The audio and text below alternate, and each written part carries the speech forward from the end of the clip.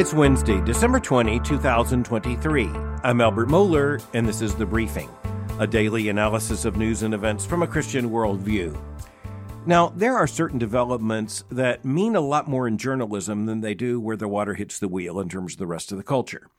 There are some stories that the press leaks or releases, and it's intended to be, thought to be a gigantic story. It turns out not to be quite so significant. But sometimes you have a major press development about a major issue, and you say, this tells us a lot about what happened. It also tells us a lot about the people who are telling us what happened and why it's important. That's a long introduction to get to a front page story in Sunday's edition of the New York Times, and it was intended to be a massive topic of conversation. And it has been, but then again, not so much. The headline is this: behind the scenes at the dismantling of Roe. A pair of reporters, Jodi Kantor and Adam Liptak, and both are veterans covering the Supreme Court, veteran reporters. They have done an in-depth analysis with an awful lot of background work, investigative reporting, lots of interviews with people. Some are named, some are not named strategically, about how in the world the Supreme Court came in 2022 to reverse the Roe v. Wade decision and basically to return the question of abortion to the states by reversing Roe. Now, there are multiple questions to be addressed here. But let's just look at the story. Let's look at the investigative report. Let's look at the narrative they put together. And only then will we ask the question, why did they do it this way? And now that we know this, if it's all true, what difference does it make? So I'll just say, number one, this is professional journalism at work here. What you see here is a very credible report coming from multiple sources, done by very credible professionals. And these journalists are telling us a story. And we're going to pay attention to the story. They also reflect their own worldview, the worldview of the paper and the worldview anticipated of the readers of that paper. That might turn out to be even more interesting. But again, hold that for a moment. Let's just look at the actual report. And it is massive. In the print edition of the paper, we're talking about something like 5 full pages in the Sunday edition of the New York Times. That's massive. They've been working on this for a very, very long time. Now, again, the headline is behind the scenes at the dismantling of Roe. So you can see exactly what they're saying to the reader. You want to know how Roe was dismantled at the Supreme Court? We're going to tell you the story. So how do they tell the story? Well, the first thing they tell us is that the first most important issue, the first answer to the question, how did Roe become dismantled by the nation's highest court? The first answer is the death of Justice Ruth Bader Ginsburg. That is the first piece of the puzzle, and they make that very clear. Now, throughout her adult lifetime, Ruth Bader Ginsburg was understood to be a lioness, so to speak, of feminist law and legal theory, legal practice. And she was well known as a feminist attorney, an attorney for feminist causes. She was well known for her own reading of the Constitution, which came from a very liberal progressivist understanding of the Constitution, not so much as a text that would limit judges in terms of words and sentences, but rather as a document that was to be open for social negotiation. That's the liberal view of how to read the Constitution. And Ruth Bader Ginsburg was trained in that world. She operated in that world. She was general counsel for the National Organization for Women. She made arguments before the nation's highest court before she was eventually nominated by Bill Clinton to the nation's highest court. And she became an extremely influential Associate Justice of the United States Supreme Court. And everyone knew where Ruth Bader Ginsburg stood on all of these issues.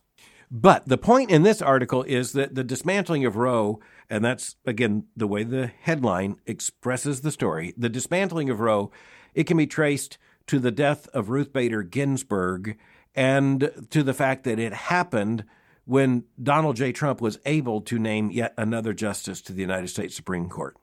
So Donald Trump was in office 4 years as president of the United States, and he appointed 3 justices to the nation's highest court. The first was Neil Gorsuch, after that Brett Kavanaugh, and after that Amy Coney Barrett. And as you come to the end of the Trump administration, Democrats are extremely nervous. And they're nervous precisely because Donald Trump is president of the United States, and Ruth Bader Ginsburg is very, very ill, fighting against cancer, which she'd been doing for a very long time.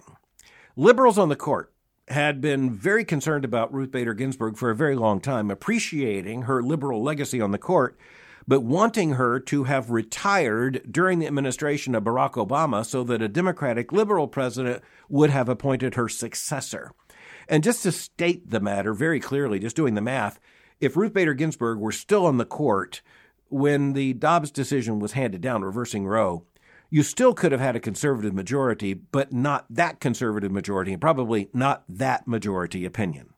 The last few weeks and months of Ruth Bader Ginsburg's life was very much a political life in the balance, because you had liberals hoping against hope that Ruth Bader Ginsburg would outlast Donald Trump's term in the White House, and they were very much hoping that, say, Joe Biden would be naming the successor to Ruth Bader Ginsburg, and that would have been a very liberal appointment. The president, who was then the Democratic nominee, made very clear his own commitment. And as you look at this, you recognize Joe Biden is one of the indispensable names for describing what's gone on in the Supreme Court, because he was chairman of the Senate Judiciary Committee when that committee really, for the first time, overtly politicized a Supreme Court nomination. In that case, it was President Reagan's nomination of Robert Bork to the nation's highest court. And Joe Biden was chairman of the committee that at that time just changed all the rules. And basically, you had Chairman Biden, then Senator Biden, planting the seeds for what would eventually be the dismantling of Roe v. Wade. He didn't know that's what he was doing, but that's what he was doing. So just to make the bottom line clear here, the politicization of this, I think, can be directly traced to then Senator Biden, Chairman Biden.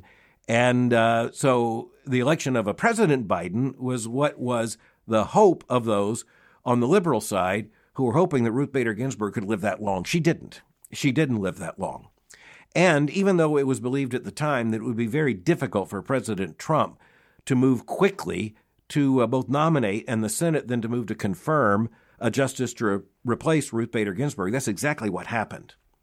And it was a judge, in this case, Amy Coney Barrett, who was very different than Ruth Bader Ginsburg, and on the issue of abortion really came from a very different position. And that was already known because of statements she had made even before she was a judge.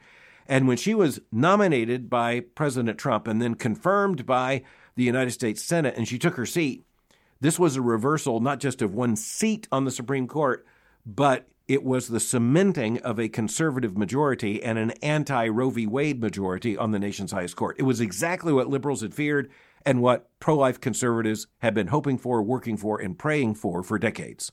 So that's the first part of this story in the New York Times, and it's basically an unveiled criticism of Ruth Bader Ginsburg for holding on to that seat when she should have retired when there was a Democratic president in office, and that was, of course, Barack Obama.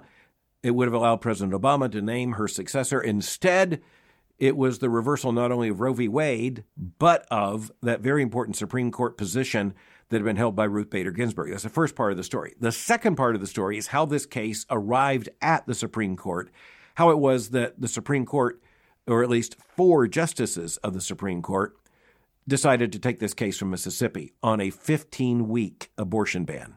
This is where their reporting's very interesting, and there are a lot of unnamed sources, but basically it comes down to the fact that there were 4 justices who granted what is known as a writ of certiorari. That is the authorization by the court to take a case. All it takes is 4 justices. That means not a majority of the court. That would be 5. It takes but 4 justices of the Supreme Court, which means a very significant number to say we think this case is elevated to a cause the Supreme Court of the United States must decide.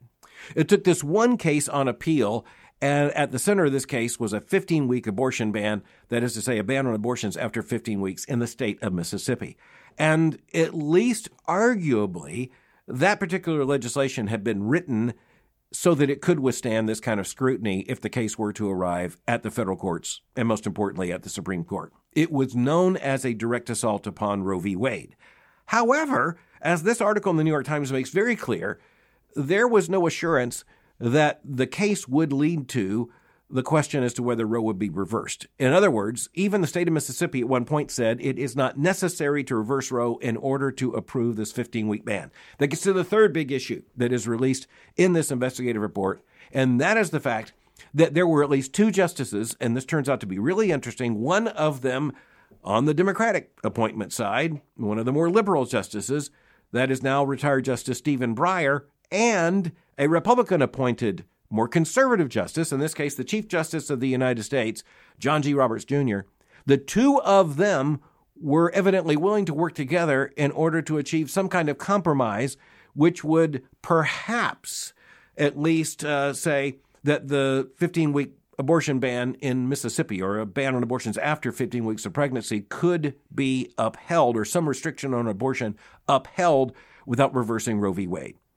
And so I think the most important thing for us is to understand that the Chief Justice, who was appointed by George W. Bush, President Bush, having been elected by pro-life voters with pro-life expectations, and even as it is true that John G. Roberts Jr. in the grand spectrum of Supreme Court jurisprudence is on the conservative side, no doubt about that, he is a more timid conservative. I think there's also no doubt about that.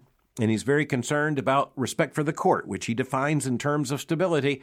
And so the chief was clearly not eager, perhaps even not willing to move towards anything that would be a direct reversal of Roe v. Wade.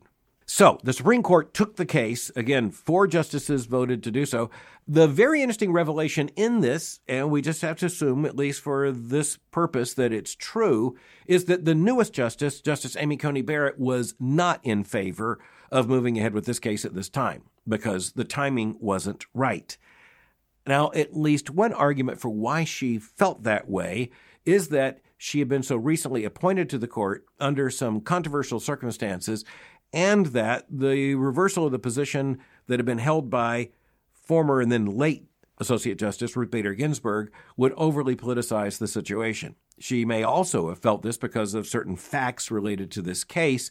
In any event, it is known that Justice Amy Coney Barrett is a Supreme Court conservative, and she's very conservative when it comes to understanding how the Supreme Court is to understand and apply and interpret the U.S. Constitution.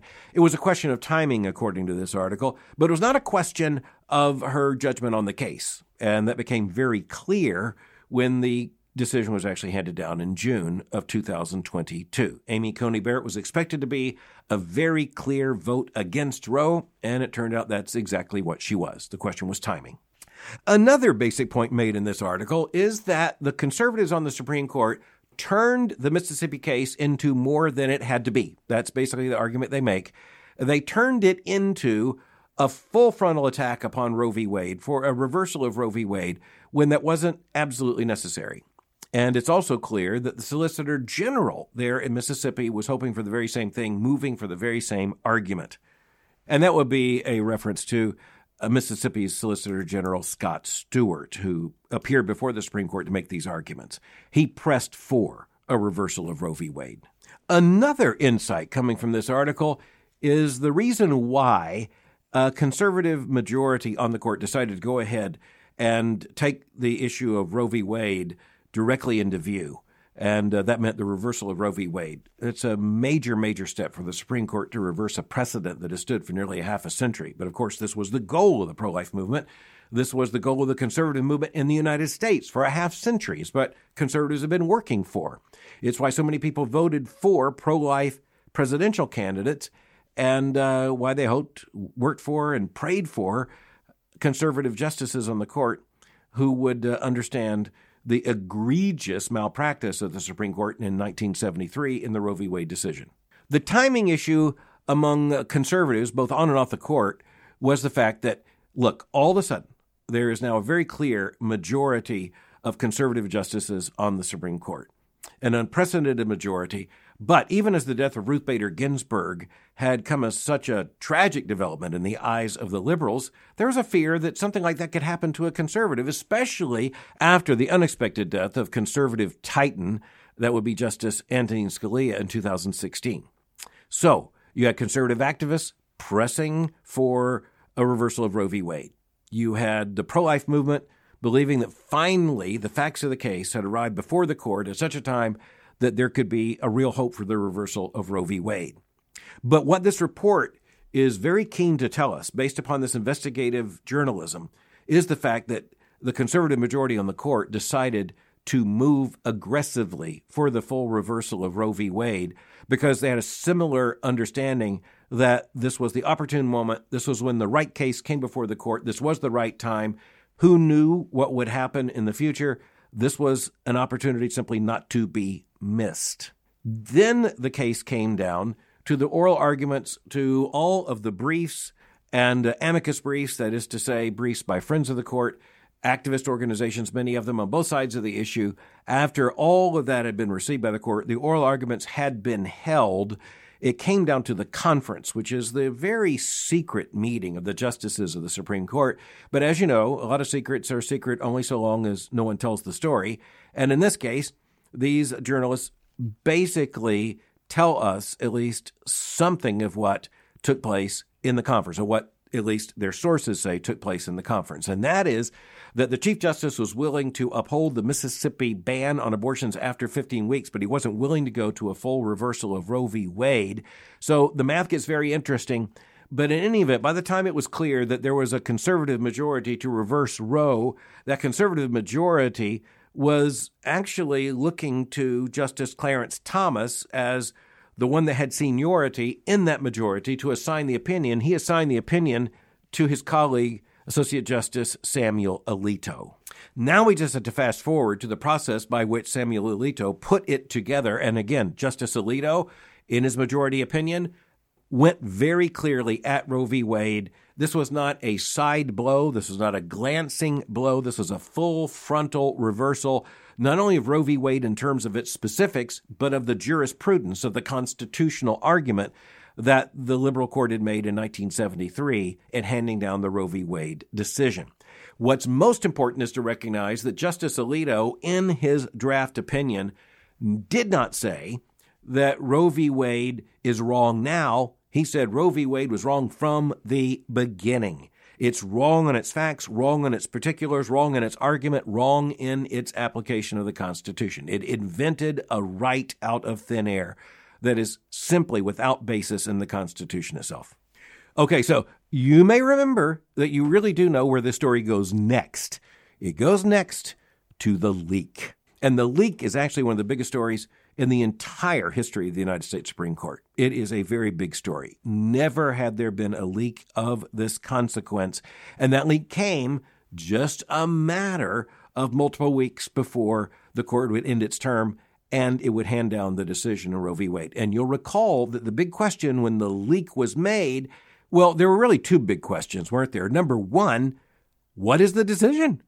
What decision is the Supreme Court going to take? Will Roe v. Wade survive or will it not? The oral arguments and the documents filed in the case, the litigation coming from Mississippi, the argument made by Mississippi Solicitor General, they all pointed to the fact that this was a full attack on Roe. Was it successful? And the answer coming from the leak was clear. Yes, it was extremely successful. Roe will not stand.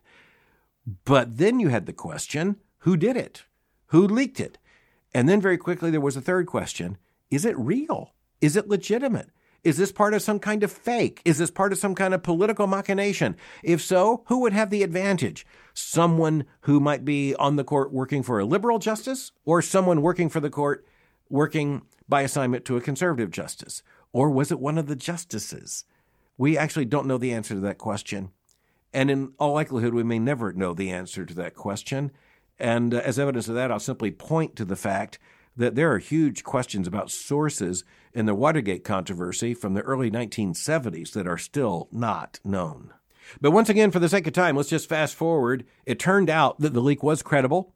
It turned out that the final majority opinion striking down Roe was extremely similar to what had been leaked as an initial draft by Justice Alito. It turned out that the arguments and the votes on the court pretty much came down to exactly what one might have expected just watching the oral arguments of the case some months prior.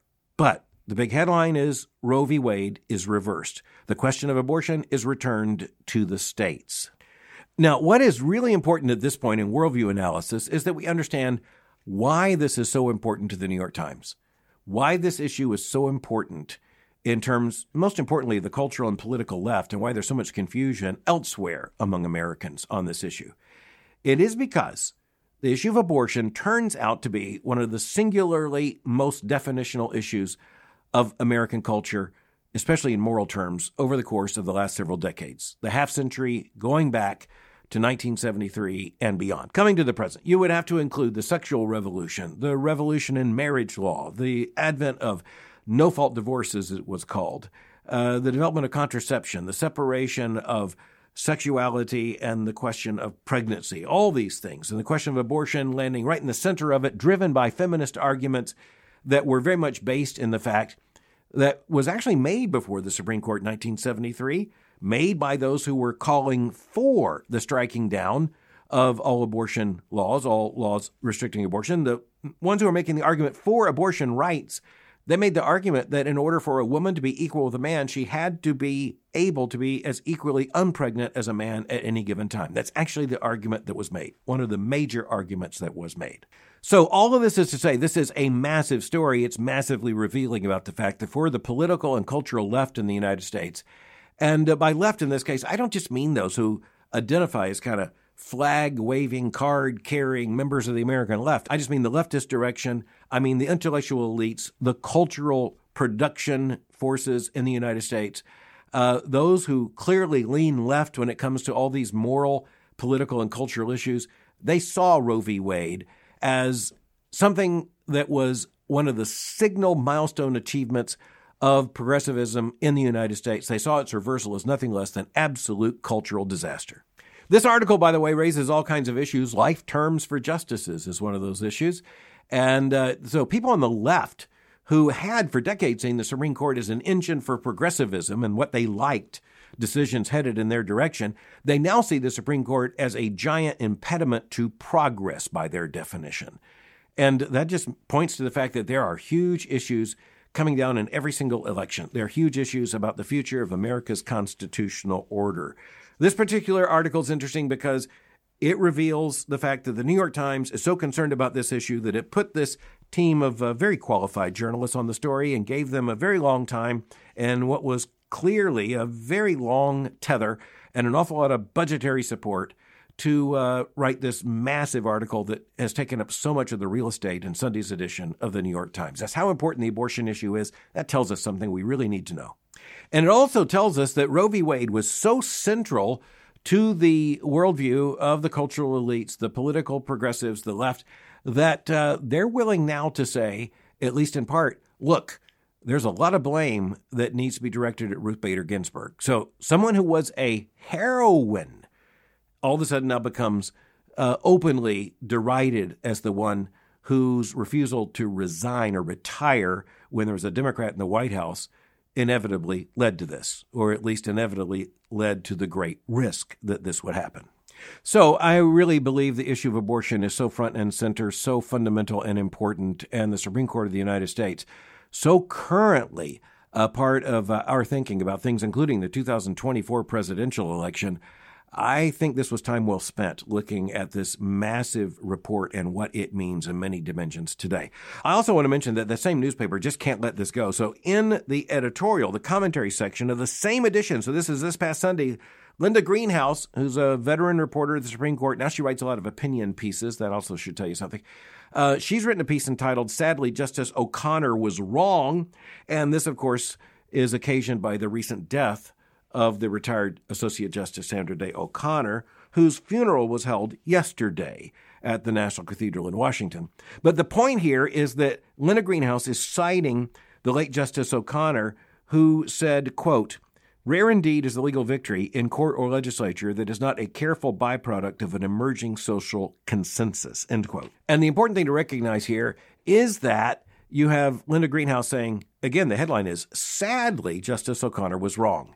Justice O'Connor is making the point that, in her view, jurisprudence, the role of the justice, and the proper application of the rule of law meant that judges should aim for, quote, "an emerging social consensus," end quote. Now, I'll just say that's exactly the opposite of the conservative argument that what judges should rule upon would be the law and the facts, period, not looking to the role of the judge as some kind of super legislator.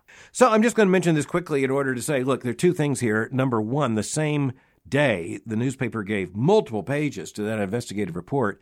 It also comes back with this article saying, sadly, Justice O'Connor was wrong. And the fact that sadly is used in the headline, not to mention in the argument, is just to say that Linda Greenhouse and those who share her worldview believe it's a sad thing that the Supreme Court and other courts do not basically rule on what they see as, quote, a careful byproduct of an emerging social consensus, end quote. That is, in many ways, exactly the distinction between more liberal and more conservative ways of understanding the Constitution and its role, the role of judges and their responsibility. We now know, by the way, what we did not know fully even when the Dobbs decision was handed down in June of 2022, and that is that the battle for life in the womb is actually even more daunting and more challenging than we knew. The responsibility of Christians in this age is to be equal to that task in courage, conviction, and in faithfulness. Thanks for listening to The Briefing. For more information, go to my website at albertmohler.com. You can follow me on Twitter by going to twitter.com/Albert Mohler. For information on the Southern Baptist Theological Seminary, go to spts.edu. For information on Boyce College, just go to boycecollege.com. I'll meet you again tomorrow for The Briefing.